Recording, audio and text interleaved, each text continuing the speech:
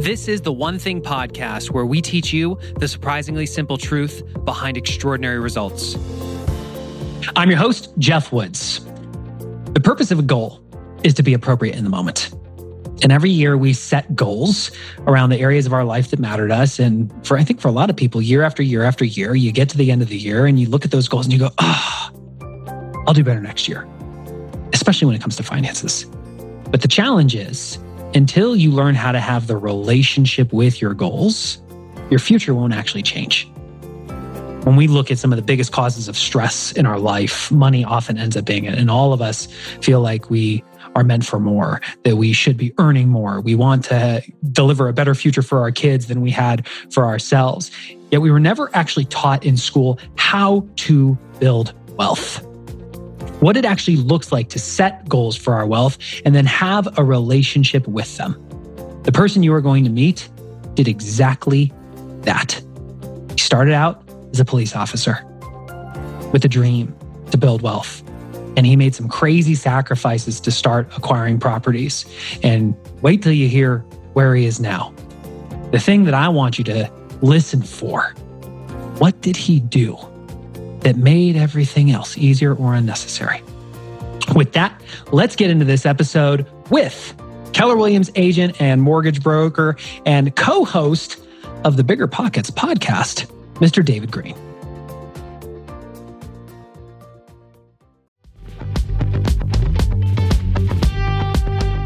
Eating healthy is an investment. It's an investment in yourself, but it also often requires an investment of your time. But good news is, Factor has delicious, ready-to-eat meals that are ever fresh and never frozen.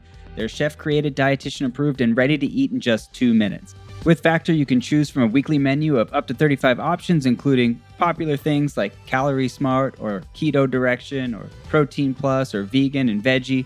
Also discover 60 more add-ons every week, like breakfast on the go, lunch snacks, beverages to help you stay fueled, feel good all day. And we know our listeners here at The One Thing are focused on health and health goals. That's why we choose to partner with Factor. And if you visit factormeals.com/150 and use code 150, you can get 50% off your first month plus 20% off your next month. Again, that's factormeals.com/ONE50 and use code ONE50 to get 50% off your first month plus 20% off your next month.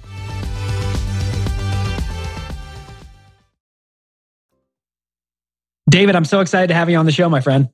Thank you very much, Jeff. That was a very kind intro. I appreciate you, man. Thank you. Thank you. So I want to go back to the beginning. Take us back to when you were a police officer. What was going on in your world that made you realize you wanted to start building wealth through real estate? Well, it's really not a surprise if you watch the news that the profession of law enforcement and the relationship they have with the community started a big shift. It was clear that things were changing. And if you continued with business as usual, you weren't going to be happy. I saw that showing up with the public's mistrust of law enforcement. And then on the law enforcement side, with their lack of contentness and happiness. It was getting to be a very negative environment everywhere you looked. And I knew that I didn't get into that profession in order to watch it become what it did. And I had seen that it was amazing for me personally with some of the growth that I went through, things that I just needed in my life where I had lacked growing up. And I saw that God had kind of walked me through this process where I gained a lot of the things that led to me being a happier, more confident person through it. But my passion for it was starting to go away. And I started to notice that there was other things that I was drawn to. And so from a practical perspective, I could see this is not the same thing that I got into. And then from a emotional standpoint, I could just see that like my heart really isn't in this anymore. And that's not a job you want to be in if your heart's not in it. So I knew that there was something that I had to do different, but I also recognized no one's doing this for me. No one's coming to rescue me from this situation and saying, hey, David, you're not happy. So we're going to touch you on the head with our magic wand and we're going to fix it for you. Why real estate? You know, I had never planned on getting into law enforcement and I never planned on getting into real estate. I bought a rental property because my buddy that was going to Bible college was going to lose his earnest money deposit. And I wanted to be a good friend. And I thought, hey, I'll need to buy a house at some point to live in. I'll just buy this one and rent it out. And then when I'm ready and I have a family, I'll move into it. So I bought my first house and then it went terrible, like it often does when you start anything new. And so I had to learn a little bit more about it to stop it from being terrible. And then once I figured out you could use property managers and really it's kind of simple. You look at what the thing costs to own and you look at what the rent is and if the rent's more, then you make money. And next year, my mom pointed out a house that was for sale down the street. I had always been good at saving money because, like I said, I knew I wanted to get out of law enforcement. So I kind of needed to have a plan, and I figured I'd need some money to do it. So I just went and bought that house. And now I got 2 houses, and my property manager's reporting to me about 2 deals. And it sort of just became a part of my life. I completely backed up into this thing. Mm-hmm. Next year, my grandmother died. And I thought, well, I buy houses. Maybe I should just buy this house. So I bought her house and rented it out. And at that point, my identity started to move into I am a real estate investor. People thought of me when they thought of real estate. I saw myself that way. And I think that's when I started to take steps about purposefully setting up dominoes to see improvements in that part of my life. So before we dive into the nitty gritty of how you started to save the money, because I know people are going, all right, sounds really simple, but saving up money to buy a house is actually a pretty big thing. I want to fast forward to where you are today. How many homes do you own? I have just under 40 houses right now. And if you look at the equity that you have in those homes, which for people, if we want to break it really down, look at the value of the home, less the mortgages that you have, that delta is your equity. What's the equity in that? It's a little over $5 million. Which means that your net worth is at least over $5 million. That's correct. Okay. So multi-millionaire. And those houses throw off cash flow. Yes, sir. What does that look like? It's about $18,000 to $20,000 a month right now. Okay. So from cop wanting to do something different, wanting to have a different financial future, you now have at least $5 million in net worth just in the equity of those homes, plus over $200,000 a year in passive income before we even get to your day job. Cool. That's right. Cool. So let's go back to the beginning.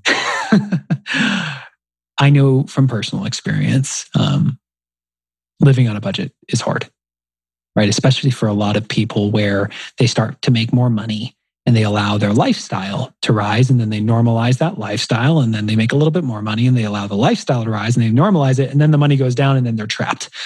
What did it look like for you to actually start saving money on a police officer's salary? Well, the first thing that I had to understand about saving money was that it's very simple. It's kind of like losing weight. You burn calories and you try to eat well. It's not a complicated process, but it's a difficult one. And I recognized that when it came to money, as a police officer, the only way to make more was to work overtime. So I had to build a life around my ability to work overtime.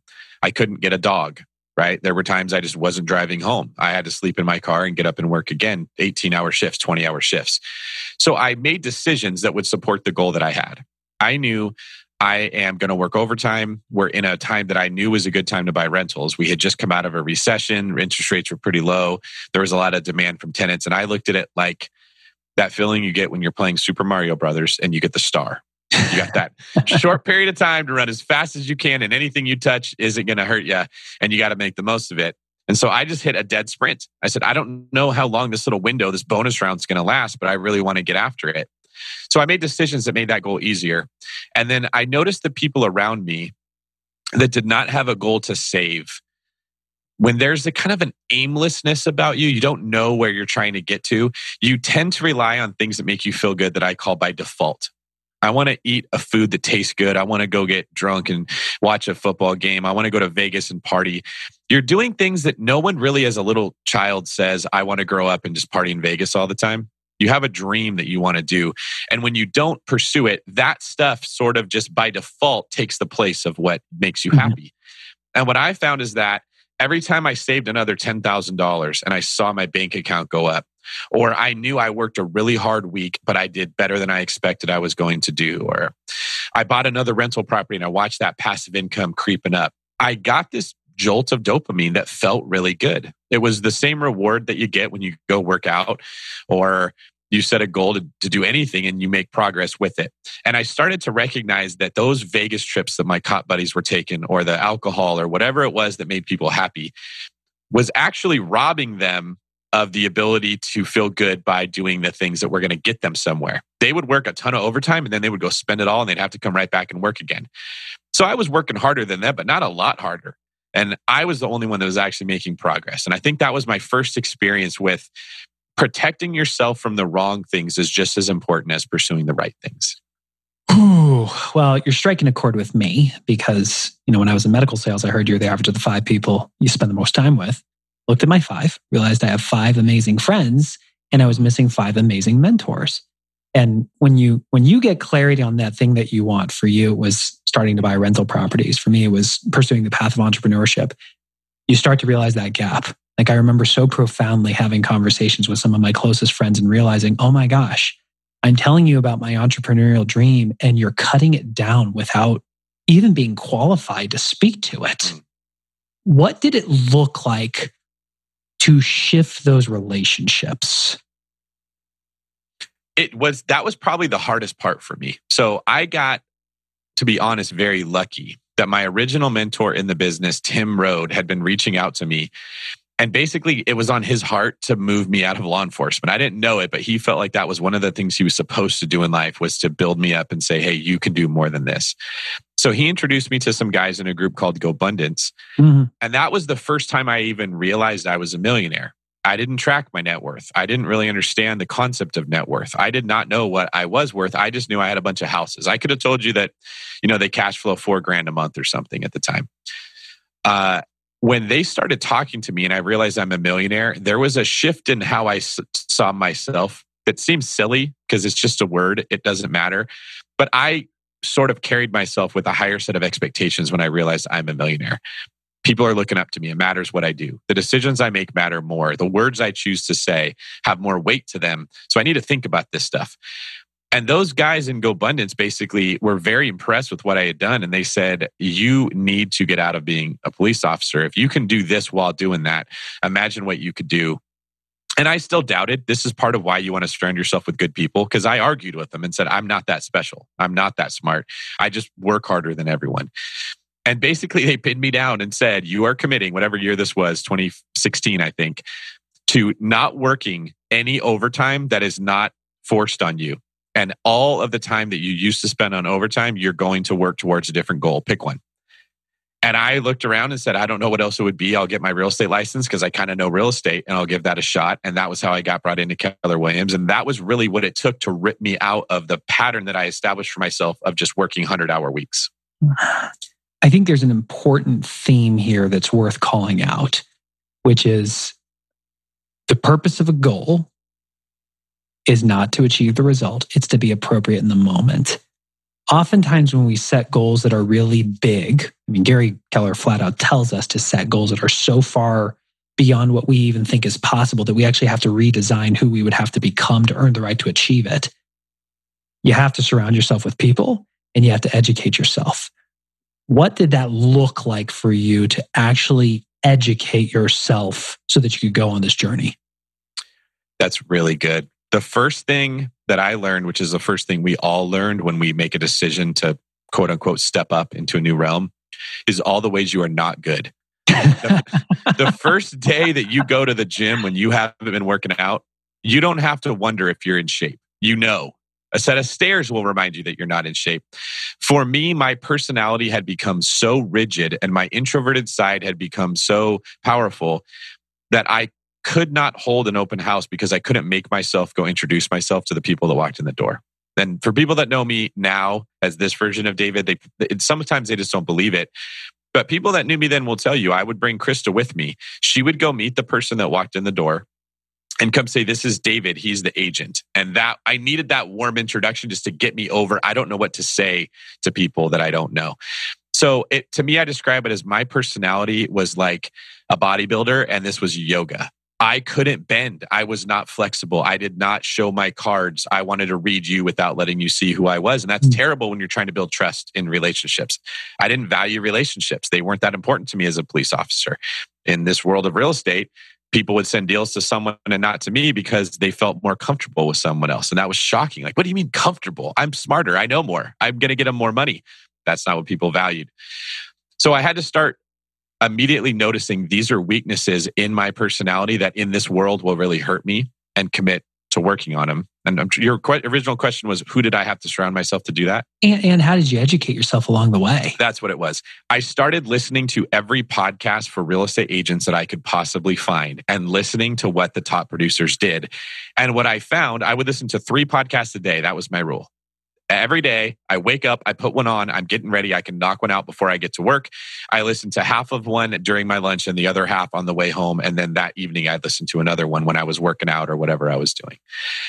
It was exposing myself to the way that they thought and realizing this is so different than how I think. They're always talking about being vulnerable, relationships, networking, being kind, being patient. And that I was just of the mindset of you just got to be better at what you do than other people, and people will recognize it. So the continual exposure to how the people who were good at it thought made me very aware I'm not like that. I'm not good at this. And it gave me the path that I needed, that if I want to be good in this world, that's who I have to become.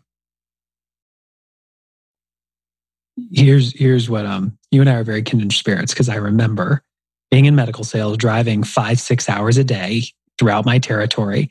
And the one thing I could do at the time was listen to podcasts or listen to audiobooks. And you're the average of the 5 people you spend the most time with. It doesn't have to be an in-person relationship. That learning from that person can be a book. It can be the podcast. But when you start to hear the same conversations over and over and over again, you notice those patterns, your mindset starts to shift. Put myself back in your shoes. You're setting goals around listening to podcasts every day, which I think is so cool. What happened as a result? My personality started to adapt, and I could feel it's working out the same way that you can feel every time you go to the gym and the workouts get a little bit easier or you get a little bit stronger. When your bench press was more than you really thought you would do, you start to get this excited feeling to where a workout doesn't suck. It actually starts to become something you look forward to. And for me, the thought of getting to know a person I didn't know, I did not like that feeling. It started to almost become a challenge that I was looking forward to. How do I figure out what you're trying to say? Because you don't know what you want. The words you're saying are trying to express an emotion that you can't articulate. How do I get inside your head so I can figure it out? And then when you see someone's face light up, when you could get to the bottom of it, it felt really good.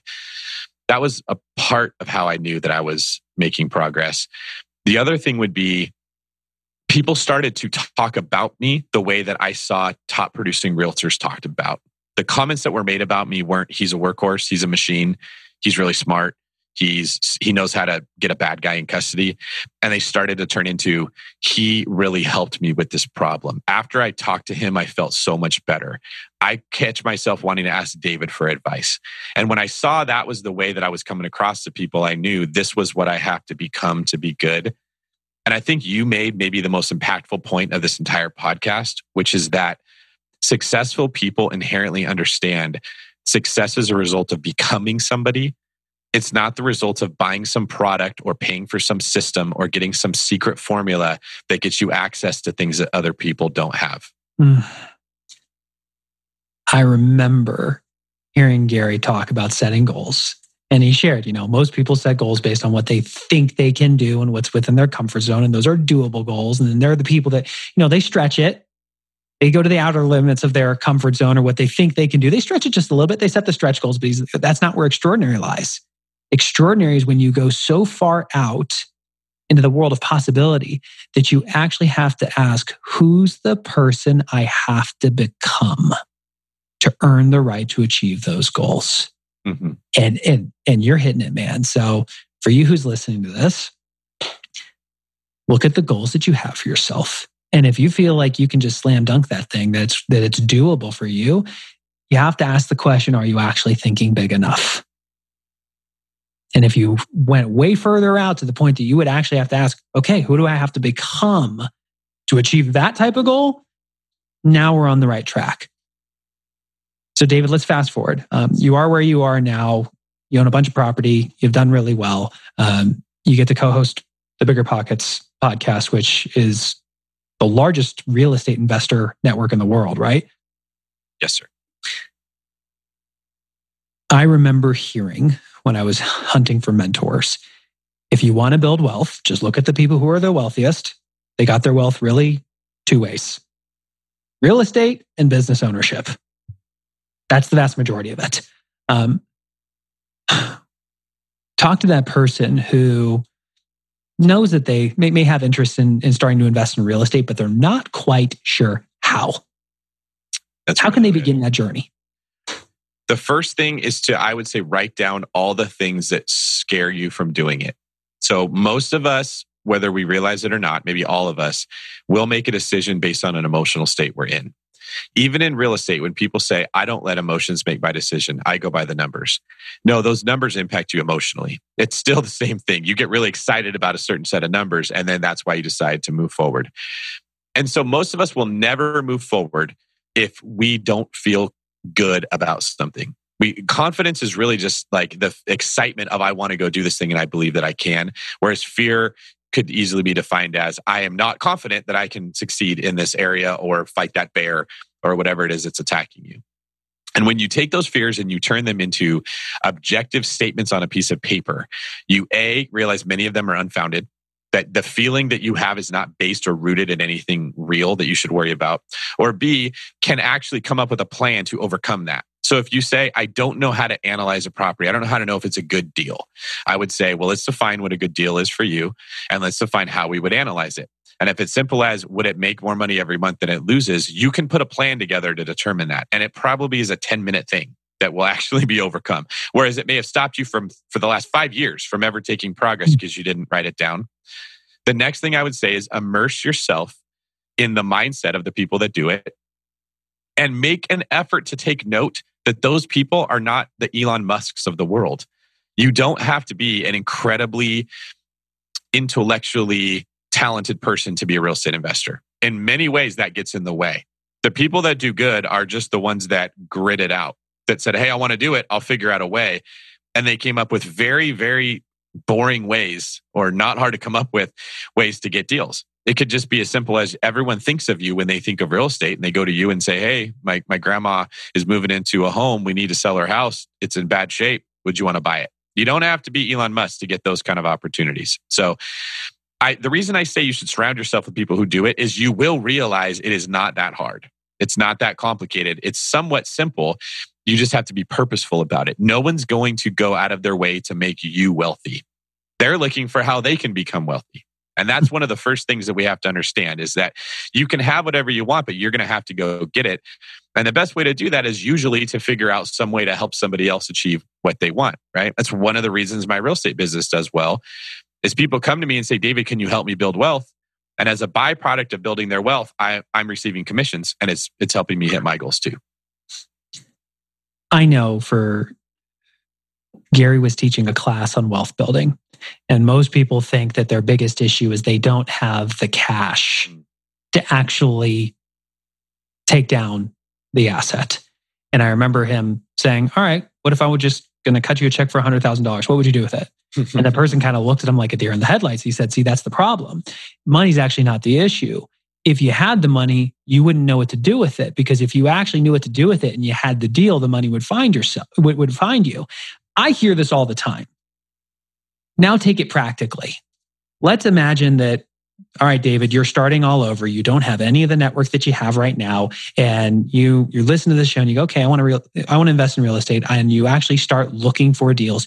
You find a deal and you don't have the cash. Mm-hmm. How do you go about finding it? I find a person that has the cash that doesn't have a deal, because they're out there too. So let's get tactical there. I mean, really, in that moment, you realize, oh my gosh, this is a deal. I can do it. What would you do to start finding the cash? Okay, so let's say I find a deal that I can buy for $500,000. When it's fixed up, it'll be worth $650,000. And I see that I can take this big single-family home, put a wall in the middle of it, put a kitchen out on the other side, and I can turn it into 2 different units. Each one will rent out for, say, $2,500 a unit. So it's going to it's going to bring in a total of $5,000 a month, and I run my expenses, and they're going to be $4,000 a month after I fix it up. I'm going to run the numbers and see if I borrow let's say the $100,000 I need to fix it up and cover the down payments, maybe make it $150,000. Can I pay a 6% return on that money and still be covered by that $1,000 a month cash flow? The answer would almost always be yes. So I would start talking to my network and saying, who do you know that wants to make a 6% return on their money secured by real estate and guaranteed by me?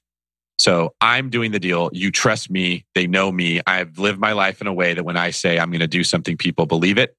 And I personally, when I borrow money from someone, I don't base it on the deal. I don't say to that person, if the deal goes bad, you could lose your money. It is absolutely okay to do that. That's how the business world works.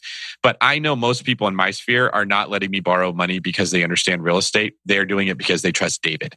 And because of that, I say, hey, if this doesn't go good, I'm still going to pay you back. I will figure out the way, to do it. But you're secured by real estate. You're going to have this asset securing your investment that we are paid $500 for. We put $100 down on it. So we have $400,000 loan. And when it's done, it will be worth $650. There's a lot of equity in there that you could get your money back if we had to sell it.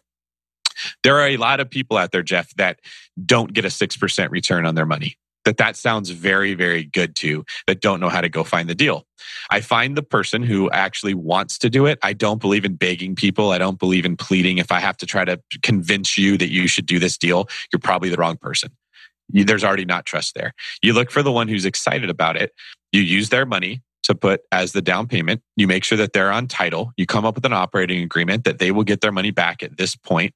And at that point, they will get it back with interest. You determine what that interest is going to be.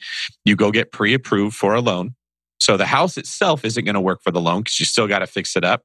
But you can be pre-approved, or you and that person together can be. You get the scope of work from the contractor. You agree on the price. You buy the property, you fix it up, it's worth more. This is somewhat of the BRRRR method like we talked about. When it's done, you refinance it.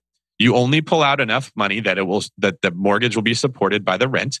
You pay back the person you borrowed it from. Maybe you give them a little extra on top just to thank them for what they did and grease your wheels for the next time you want to borrow money from that person. You've got yourself a rental property.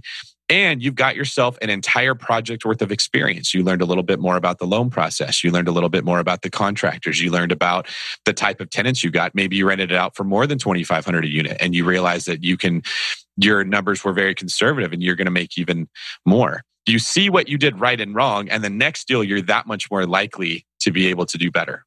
So I want to pause there and point something out.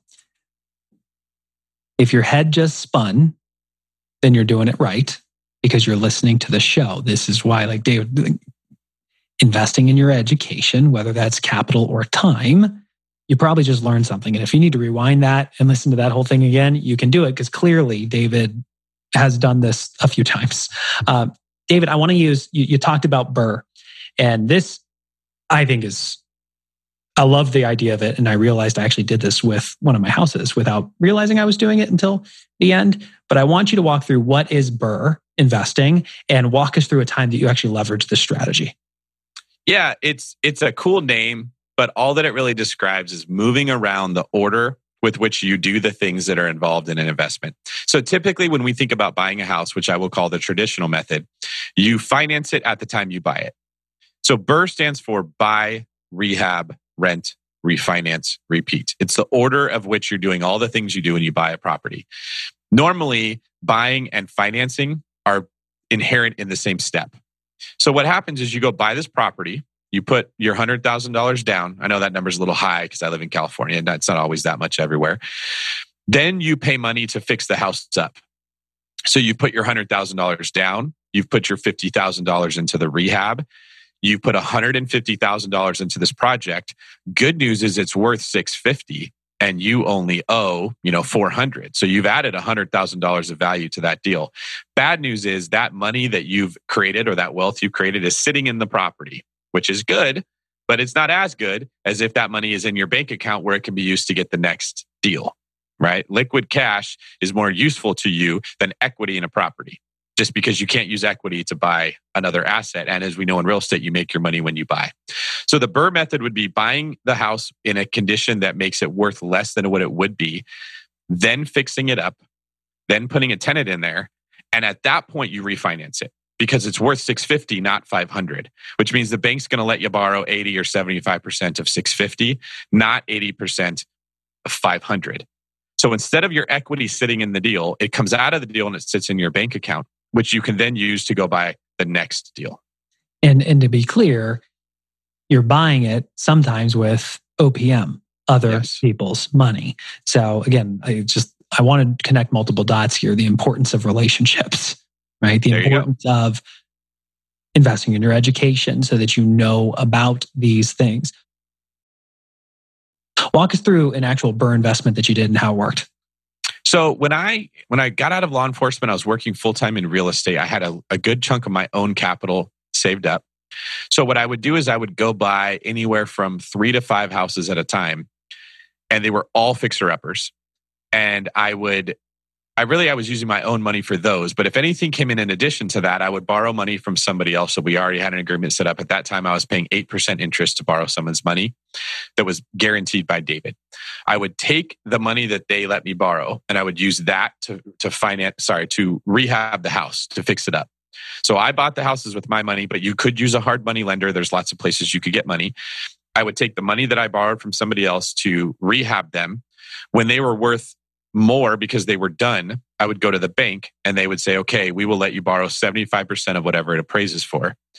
I would take the money out of them. I would pay back the money that I borrowed to fix it up. I would recover either my capital or the majority of my capital, sometimes a little bit more than my own capital if they appraised high enough. I would use that to buy the next 3 to 5 properties that I had lined up and written offers on and was negotiating while that was going on. Now, I had it down at that time where it was very tight ship. I was getting the money back quick. I was redeploying it quick. A lot of people will jump in and say, but it takes me 6 months to refinance, but I can't get it done that fast. That's okay. It doesn't matter if you can do it perfectly efficient where the money is rolling over every 45 days. What I would say is, are you better off to buy a couple of them a year than none of them a year? So many people get hung up on, I can't do it perfectly, so I'm not going to do it. But you never get to where you can do it perfectly until you've done it a lot. So I had many deals. Like what I was kind of targeting was buying it around 60,000, having a rehab somewhere around 30,000. So I was all in for roughly 90 to 100. And I wanted an appraisal that was going to come back somewhere between 120 and 130. That was a very doable number at several different markets in the southeast of the United States. And it gave me this sort of, the deals don't always have to be exactly the same, but I had a nice target. I'm looking for something I'm buying in the 60 to 70 range. I see a lot of these houses. I can start to tell, wow, that one's 1,400 square feet. Most of these aren't that big. Why is that one so big? Or, man, this house is in a really good part of town. I don't see anything over here in the 60s. What's the deal with that one? And there's always a reason. There's a sewage problem, a dry rot problem, a roofing problem.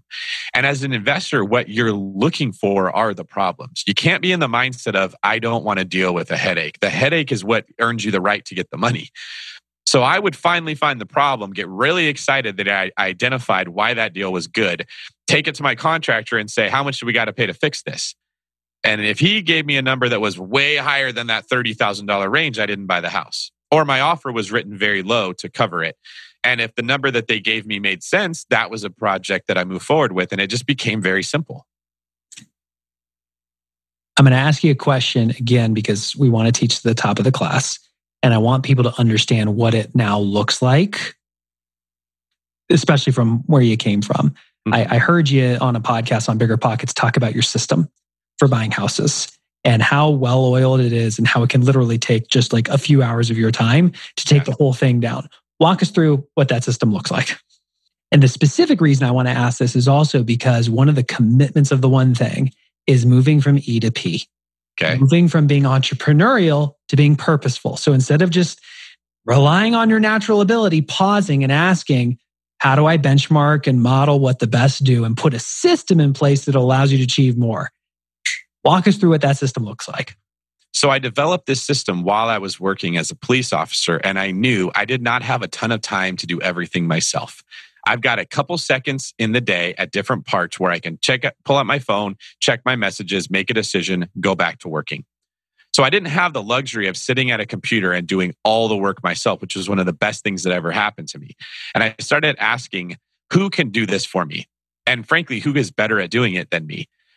And I came up with this concept of what I call the core 4, which are the 4 people that I would need in any market that would allow me to buy houses and I would never have to go see it.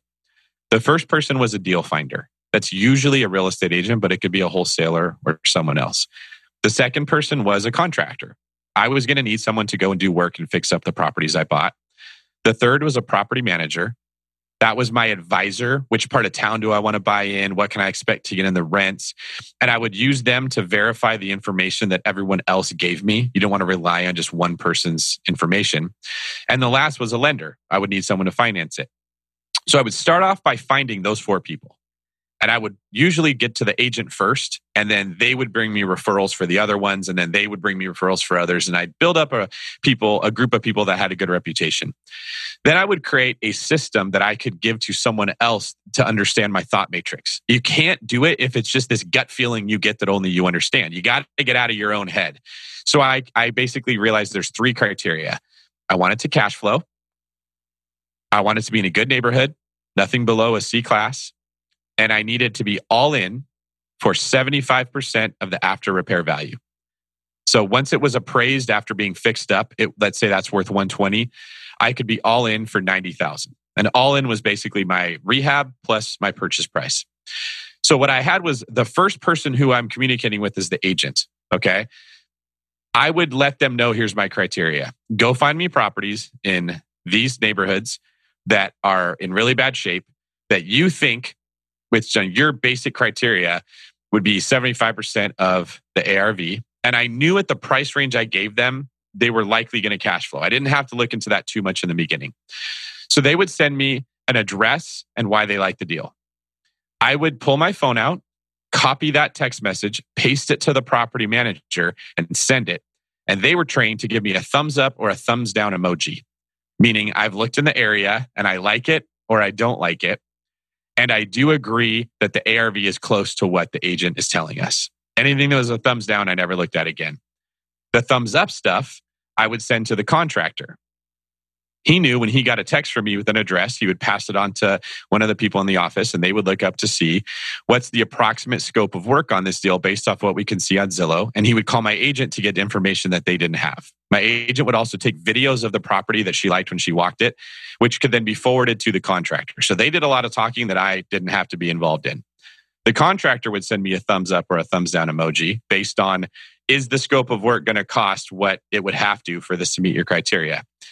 At that point, when they had all seen it, that's when I would actually look at it. I'd get home that night, 2 or 3 in the morning. I'd look it up on Zillow.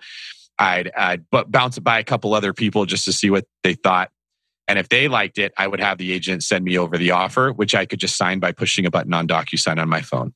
Few minutes at a time, seconds sometimes, but a lot of work was being done, so I wasn't doing this cavalierly.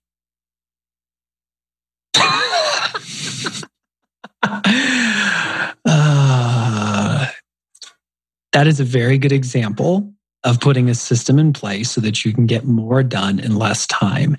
And the thing that I love about it is, everything we talk about is about what's the 20% that drives the 80%. And within the 20%, what's the 20% of the 20% of the 20% until you get to the one thing? I love how you said, I realized I was missing my core 4, a deal finder, a contractor, a property manager, and a lender. And of all those 4, if I could only start with one, it's the agent, because the agent can make it easier or unnecessary to actually go hunt the others because they can make the intros.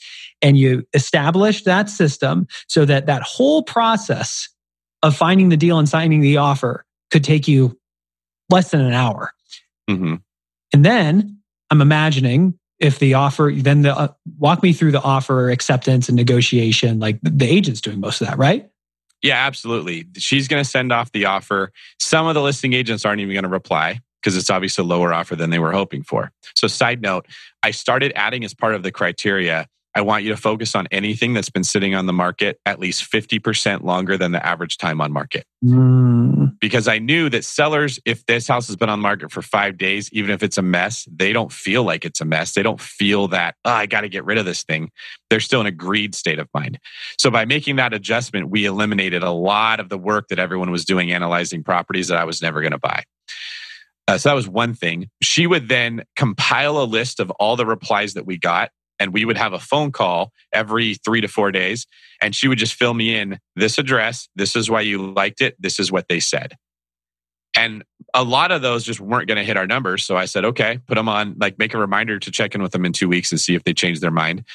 For those that did sound like, hey, they might want to play ball here, that's really when my real analysis took place. That's when I sat down and I actually ran the ROI. What would it be? I really looked at, do I love this neighborhood or can I live with it? Or is this something that's going to be a bigger problem? I would get on the property manager, get him on the phone and say, hey, what's it like in this neighborhood? Are you getting a lot of tenants that want to live here or is this a problem?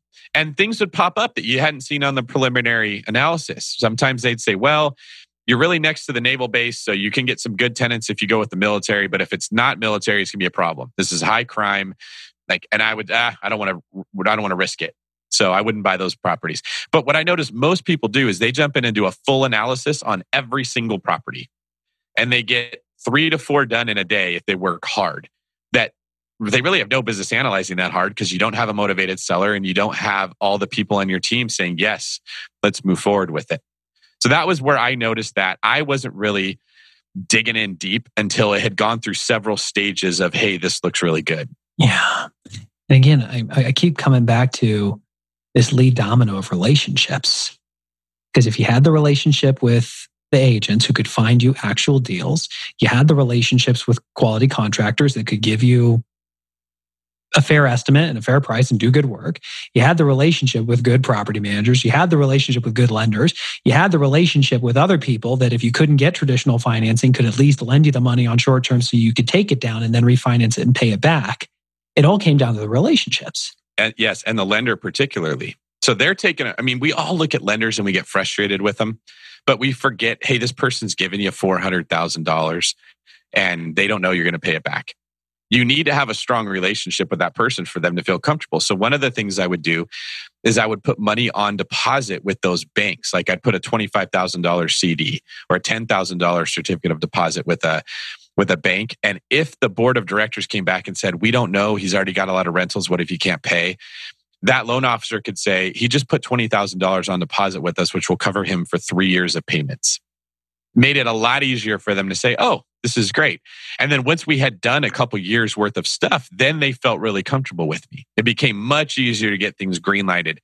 But most of us make the mistake of looking for the person that in the very first interaction, they do everything you want. They trust you completely. And if they don't, you give up. Think big, go small, trust the dominoes will fall. David, based on everything you've learned when it comes to your wealth building journey the last several years, what's one thing you hope somebody listening to this episode does, such that by doing it, everything else would be easier or unnecessary? I would say get honest with yourself about your fears and where they're coming from and be objective and say, are these realistic? A lot of not super smart people have made a lot of money in real estate just by buying and waiting. Here's a question I ask people, Jeff. Think back to anyone you've ever met that bought a house 30 years ago. Can you think of one person that ever said, I wish I wouldn't have bought it. It was terrible. I lost a ton of money. No, they all say, I wish I would have bought more. Yeah. I don't know a person who doesn't say I should have bought more houses. 100% of them, let alone they don't regret it. Okay. But every single human being that I represent in a transaction at the time they're going through the escrow has nothing but fears. Huge things are made out of really small stuff because it's scary. And if you zoom out and you give yourself this 30-year perspective and you ask yourself the question, 30 years from now, will I be glad that I went to the gym and got on the treadmill? 30 years from now, will I be glad that I saved that money that I wanted to go to Vegas with and invested it in something? 30 years from now, will I be glad I bought this house? And you force yourself to have this conversation with you in 30 years where you got to say, hey, sorry, bro, I spent all your money on something I don't even remember what it was anymore. It brings a lot more of that clarity and it makes it easier to make the right decisions. I love that. Well, David, where can people learn more about you?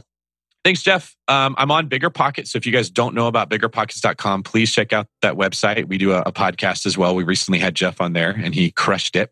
I'm also on all social media at David Greene 24. Instagram's probably the one I can get back to people the most. And what about if people, where exactly is your agent business?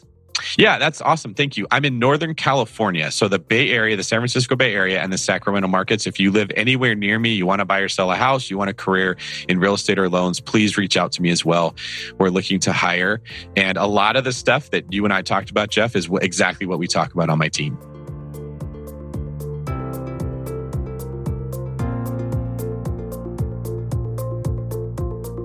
Well, there you have it. Our conversation with David Greene, co-host of the Bigger Pockets podcast, real estate investor and KW agent.